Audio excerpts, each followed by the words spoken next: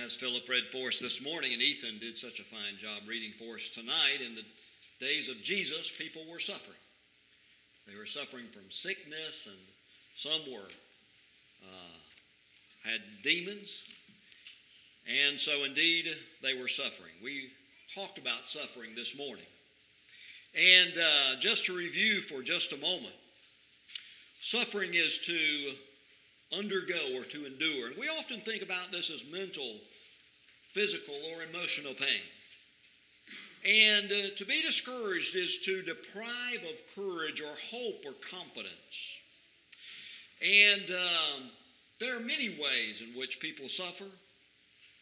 And oftentimes we do not have a choice about this suffering. It may be just the things that are happening and going on. It may be sickness that we've not done anything to bring about. But as we talked about this morning, we do have a choice regarding discouragement. Let's take just a moment and review the things regarding suffering that we talked about. That it's part of God's plan for His children to suffer. We looked at Acts chapter 3, 17 and 18, that it's part of God's plan for Jesus to suffer. And that all who live godly in Christ Jesus, all of these will suffer. 2 Timothy 3, verse 12. And 1 Peter 3, 17 and 4, 19, that suffering is part of God's plan, that oftentimes He wills for you and I to suffer. Therefore, we should arm ourselves for the same purpose as Christ. 1 Peter 4, 1 and 2. And that we were called for this purpose. 1 Peter 2, 19 to 21. And we find also from 1 Peter chapter 1 and beginning of verse 6 that suffering is a testing and a refining of our faith that's more precious than gold. And therefore we glorify and we honor God, and we rejoice with inexpressible joy, obtaining the outcome of our faith, and that being salvation. So we are blessed, 1 Peter 3, 14 and 15. We're blessed when we suffer for righteousness' sake. So now let's talk about discouragement just a little bit. We have a choice in how we deal with suffering. All of us suffer. Some of us are suffering more, some have suffered less. There may be periods of time we don't suffer at all. But we all suffer, and it's up to each one of us how we deal with this. Turn with me to James chapter 1. And I want us to notice tonight that as the Lord teaches us, that we deal with it in a very positive way. Not negatively, not apathetically, not accusing God of anything wrong, but in a very positive and uplifting way. And as we get to the latter part of the lesson tonight, we'll talk about how God teaches us to do this. In James chapter 1, verse 2, count it all joy, my brethren, when you encounter various trials, knowing that the testing of your faith produces endurance. And we talked about this testing of our faith. So we are to count it all joy when we enter into these trials and these testings of our faith. The way that we look at it as a Christian is in a way of joy because we know what it produces. And we'll talk more about that throughout this lesson.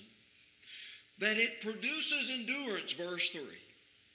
In verse 4, and let endurance have its perfect result, so that you may be perfect and complete, lacking nothing. So we count it all joy, looking at the good, not focusing on the negative, not focusing on the difficulties or the bad things we must endure, but focusing on the positive. We count it all joy. Turn with me over to Romans chapter 5. And here the Apostle Paul, very much stating the same thing, but in a different way. In Romans 5, beginning in verse 3, the Apostle says this, and not only this, but we also exult, or your translation may say glory.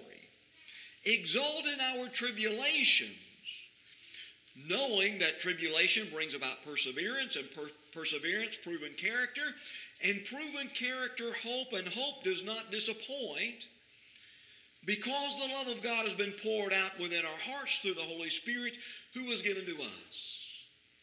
And so when we are in these difficult times and in these tribulations, that we exult and we rejoice and we glory in these, knowing the good that comes about, and how in the end that it produces perseverance and character and hope, and this hope does not disappoint.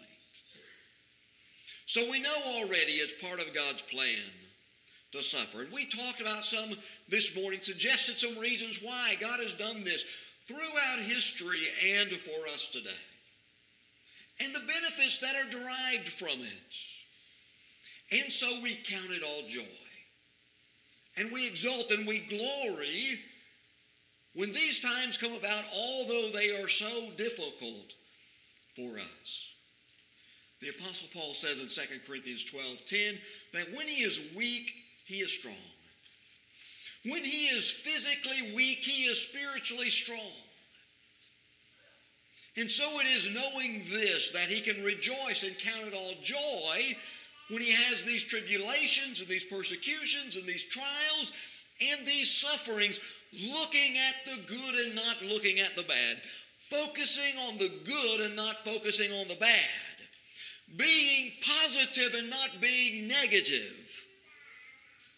as a child of God. Now we can do this in a number of ways, but turn with me to 1 Peter chapter 1. And you remember from this morning how Peter is talking so much about suffering and the fiery trials. And we glory and we rejoice and we exult, knowing that we are protected by the power of God. So we know that we will not be overcome by this suffering, or these persecutions, or tribulations, or these trials, but that we will be victorious, and we'll talk about that more throughout the lesson. 1 Peter chapter 1, verse 5, just jumping in the middle of things. Who are protected by the power of God through faith for a salvation ready to be revealed in the last time.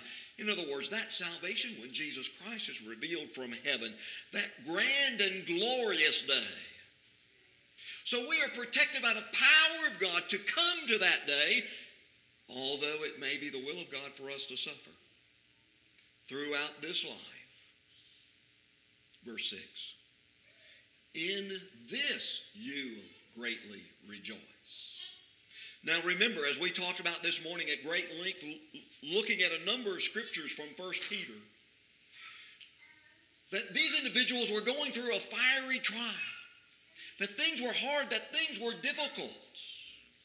And he says we are protected by the power of God, and therefore we rejoice in this, knowing that it is God at work in our life, that he is protecting us, that we will not be overcome by these things, but that we will be victorious, and this will provide for us an opportunity. Later he talks about in this book, to teach the gospel of Christ to others as we give our defense, even in those times in which we are suffering greatly for the cause of Christ. So 1 Peter chapter 1, verse 6, in this you greatly rejoice, even though now for a little while, if necessary, you have been distressed by various trials.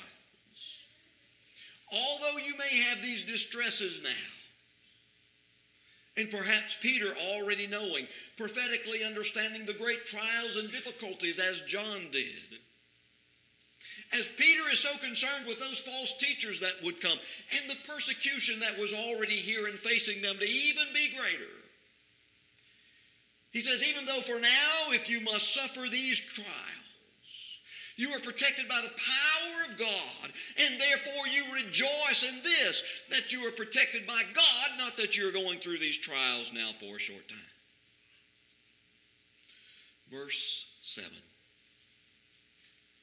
So that the proof of your faith, being more precious than gold, which is perishable, even though tested by fire, may be found to result in the praise and the glory and the honor at the revelation of Jesus Christ. Now, I know we read verse 7 this morning, but adding it in with verse 5 and verse 6. Yes, you have these trials and these sufferings that you must go on and endure for a short time, but you are rejoicing because you are protected by the power of God, so that you come to this day when Jesus Christ is revealed from heaven, and there you have glory and great exaltation. That is the day you were looking for. And therefore you can rejoice in these sufferings that last but for a short time, that are bringing you about through the testing of your faith and the refining of your faith to be more precious than gold, to arrive to this day when you meet Jesus Christ in the air. And therefore, looking forward to that day, we can overcome these trials and these sufferings with joy and rejoicing and exultation, knowing for what we are waiting for. And so then, verse 8. And though you have not seen him, remember verse 7, he's talking about that revelation, that day when it will be revealed, when we shall see. But for now, verse 8, you have not seen him, but you love him. And though you do not see him now, you believe in him. And greatly rejoice with joy inexpressible and full of glory, obtaining as the outcome of your faith the salvation of your soul. So although you've not seen Jesus yet, now that day is coming, that revelation is coming, but for right now you have not seen him yet.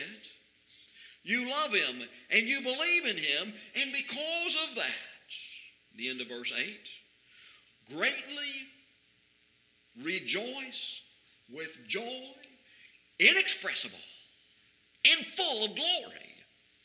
And so these trials and these sufferings that we must endure for such time, for a short time, we do so with joy and rejoicing and exultation, because our joy is so great that human words cannot express, and these sufferings here upon the earth are not going to put it out. Our joy is greater than any trouble or any trial or any suffering of any kind that would ever come our way.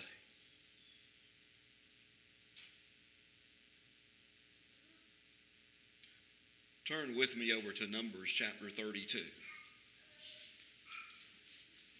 With this said, and the great joy we have that is inexpressible, for one to be discouraged, to have the lack of courage, to have the lack of hope in his life, to be downtrodden to the point of despair, this is displeasing to God.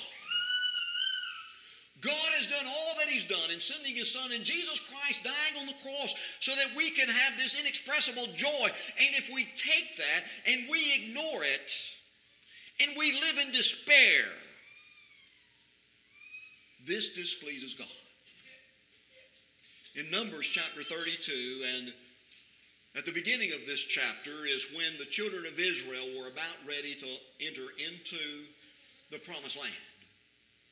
And two tribes wanted to stay on the eastern side of the Jordan and not go forward and conquer the enemies and the nations that God had commanded them. Rather, they wanted to stay where the land was beautiful and everything was great and life was good. And this is what is said in verse 7. Now why are you discouraging the sons of Israel from crossing over into the land which the Lord has given them? In other words, why are you being a discouragement? God was displeased with this discouragement. And so what happened? The men of war went forward across the Jordan with all the children of Israel and helped them to the very end, and then later they went back to their land on the other side. They were not to be a discouragement. They were not to stay behind and have a life of ease and all the pleasantries while their brethren went to fulfill the commandments of God and to take the promised land as he had commanded. They were not to be a discouragement. Discouragement displeases God. Discouragement is an attitude. And attitudes are choices that we make. Whether we're going to be one who has little or no courage, one who has little or no hope, one who has little or no faith. I want to give you another illustration, and this is from Luke chapter 8, and this is from a woman, I don't believe at all was discouraged, although she had been sick for 12 years. In Luke chapter 8 and verse 43.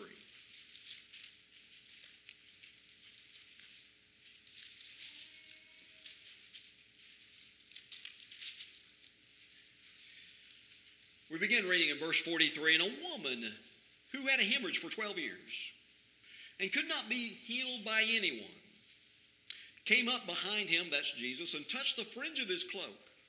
And immediately her hemorrhage stopped. And Jesus said, "Who is the one who touched me?" And while they were all denying it, Peter said, "Master, the people are crowding and pressing in on you." But Jesus said, "Someone did touch me, for I was aware that the power had gone out of me."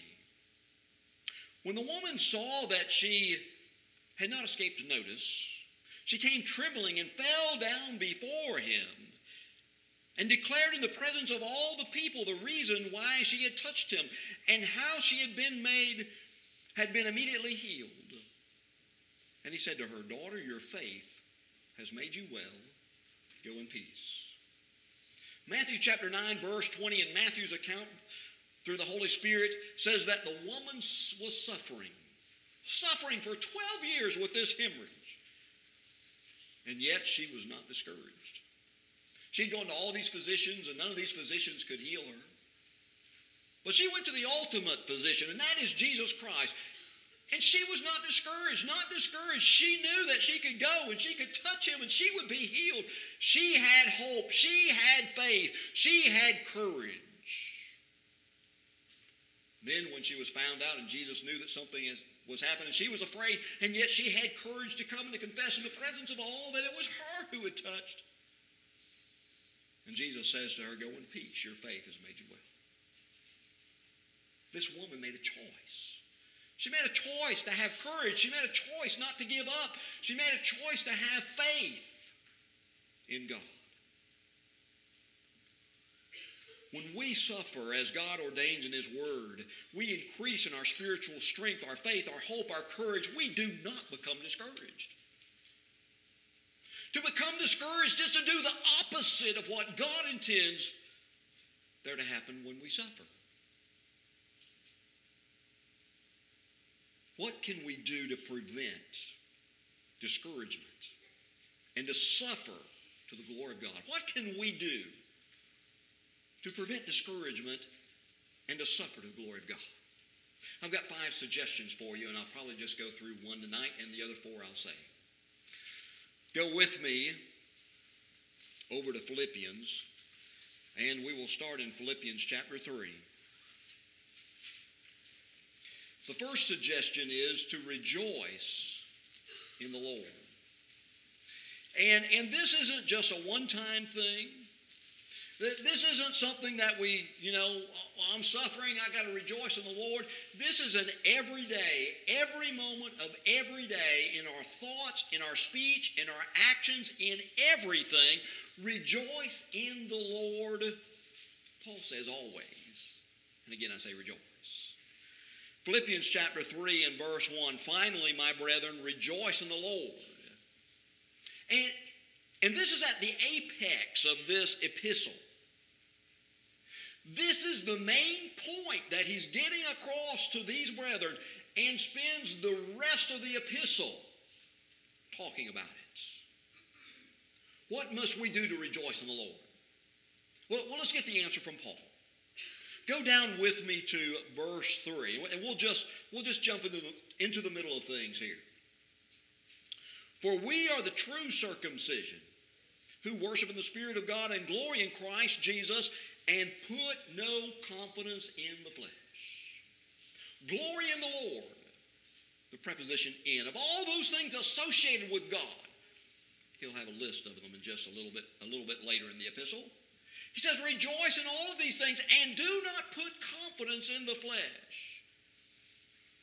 He gives himself as an example there.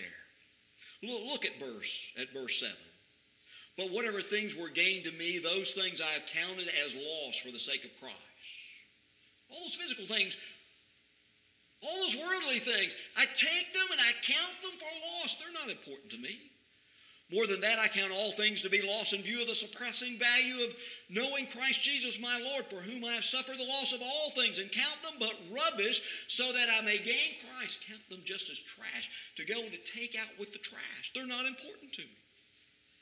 And may be found in him, not having a righteousness of my own derived from the law, but that which is through faith in Christ, the righteousness which comes from God on the basis of faith, that I may know him and the power of his resurrection and the fellowship of his sufferings, being conformed to his death, in order that I may attain to the resurrection from the dead.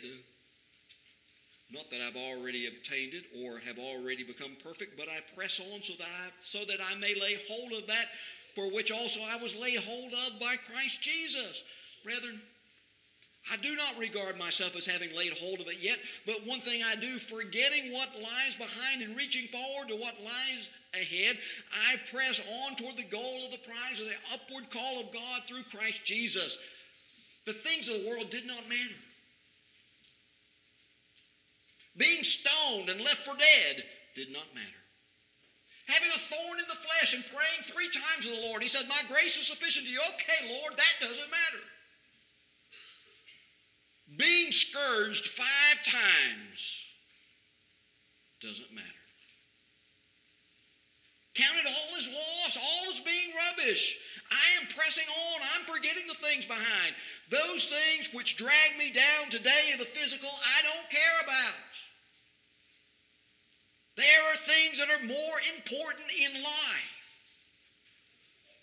And so I rejoice in the Lord. I do not become discouraged in the flesh. I do not become downtrodden in the flesh. I do not become apathetic in the flesh. I do not become negative in the flesh. I rejoice in the Lord. And it's all a matter of deciding how we're going to think about things. Look at verse 17 with me. Paul says, brethren, join in following my example and observe those who walk according to the pattern you have in us. Rejoicing in the Lord, putting no confidence in the flesh, and observing the correct pattern, and having observed it, walking in that pattern yourself. That pattern does not include discouragement. That pattern includes courage, hope, faith, confidence, inexpressible joy, glory, and exultation in the Lord. It does not include negativity. So Paul says, observe the pattern. Look at verses 18 and 19. For many walk, of whom I often told you, and now tell you even weeping, that they are enemies of the cross of Christ, whose end is destruction, whose God is their appetite, and whose glory is in their shame, who set their minds on earthly things. They did not rejoice in the Lord. They may be negative about worldly, fleshly things, but not rejoicing in the Lord, not having joy inexpressible, not rejoicing that they have the power of God in their life, so that although there may be some suffering and some struggles and some trials and some tribulations, I'm still rejoicing in the Lord with all courage, hope, and faith. Look also at verses 20 and 21. Let's talk about Christians. We talk about these unbelievers there in 18 and 19. Let's talk about Christians. For our citizenship is in heaven,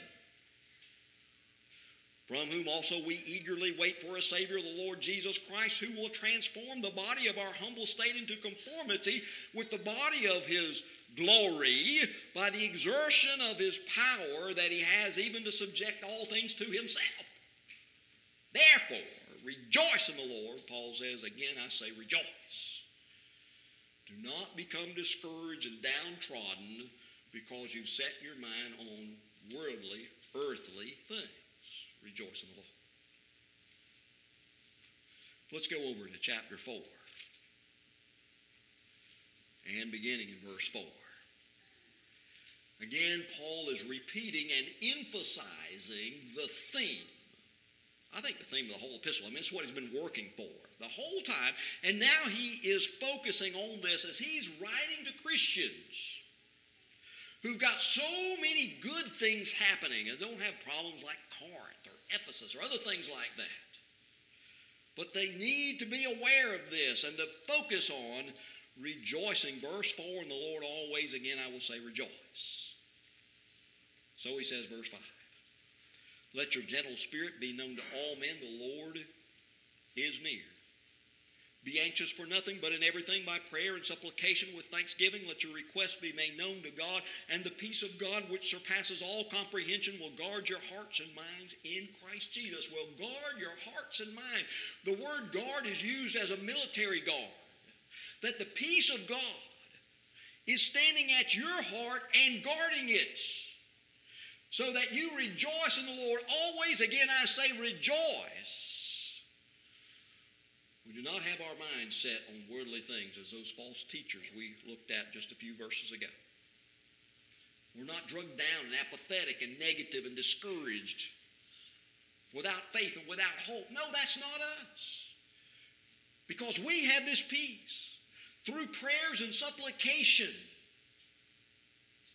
As we pray with this confidence and our faith so great in God, as we are protected by the grace of God, although there may be suffering here upon the earth, we're looking forward to that great and that wonderful day of the revelation of Jesus Christ, when we will be revealed with Him as He takes His power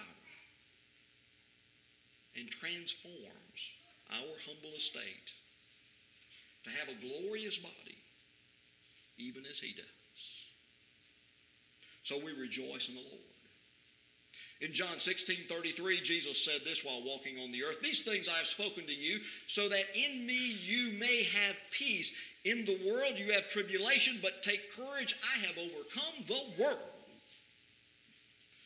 I've spoken these things, and I've given you this gospel that you may have peace. We've got a new banner that's going to go up, Lord willing, hopefully this week, maybe the end of this week. It's going to replace the one that's out there right now. And it's got three statements, two questions and a statement. The first one is, do you want to know you're saved?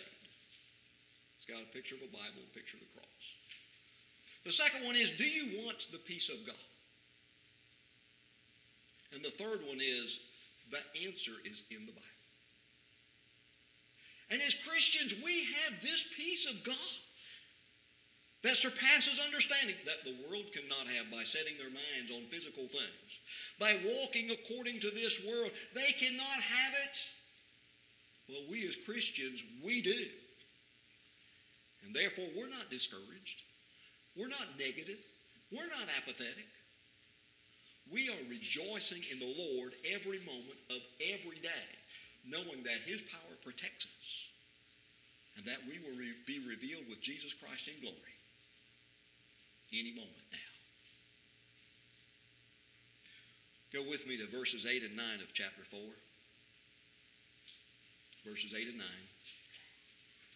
So instead of thinking on the things of the world, we've talked about that already.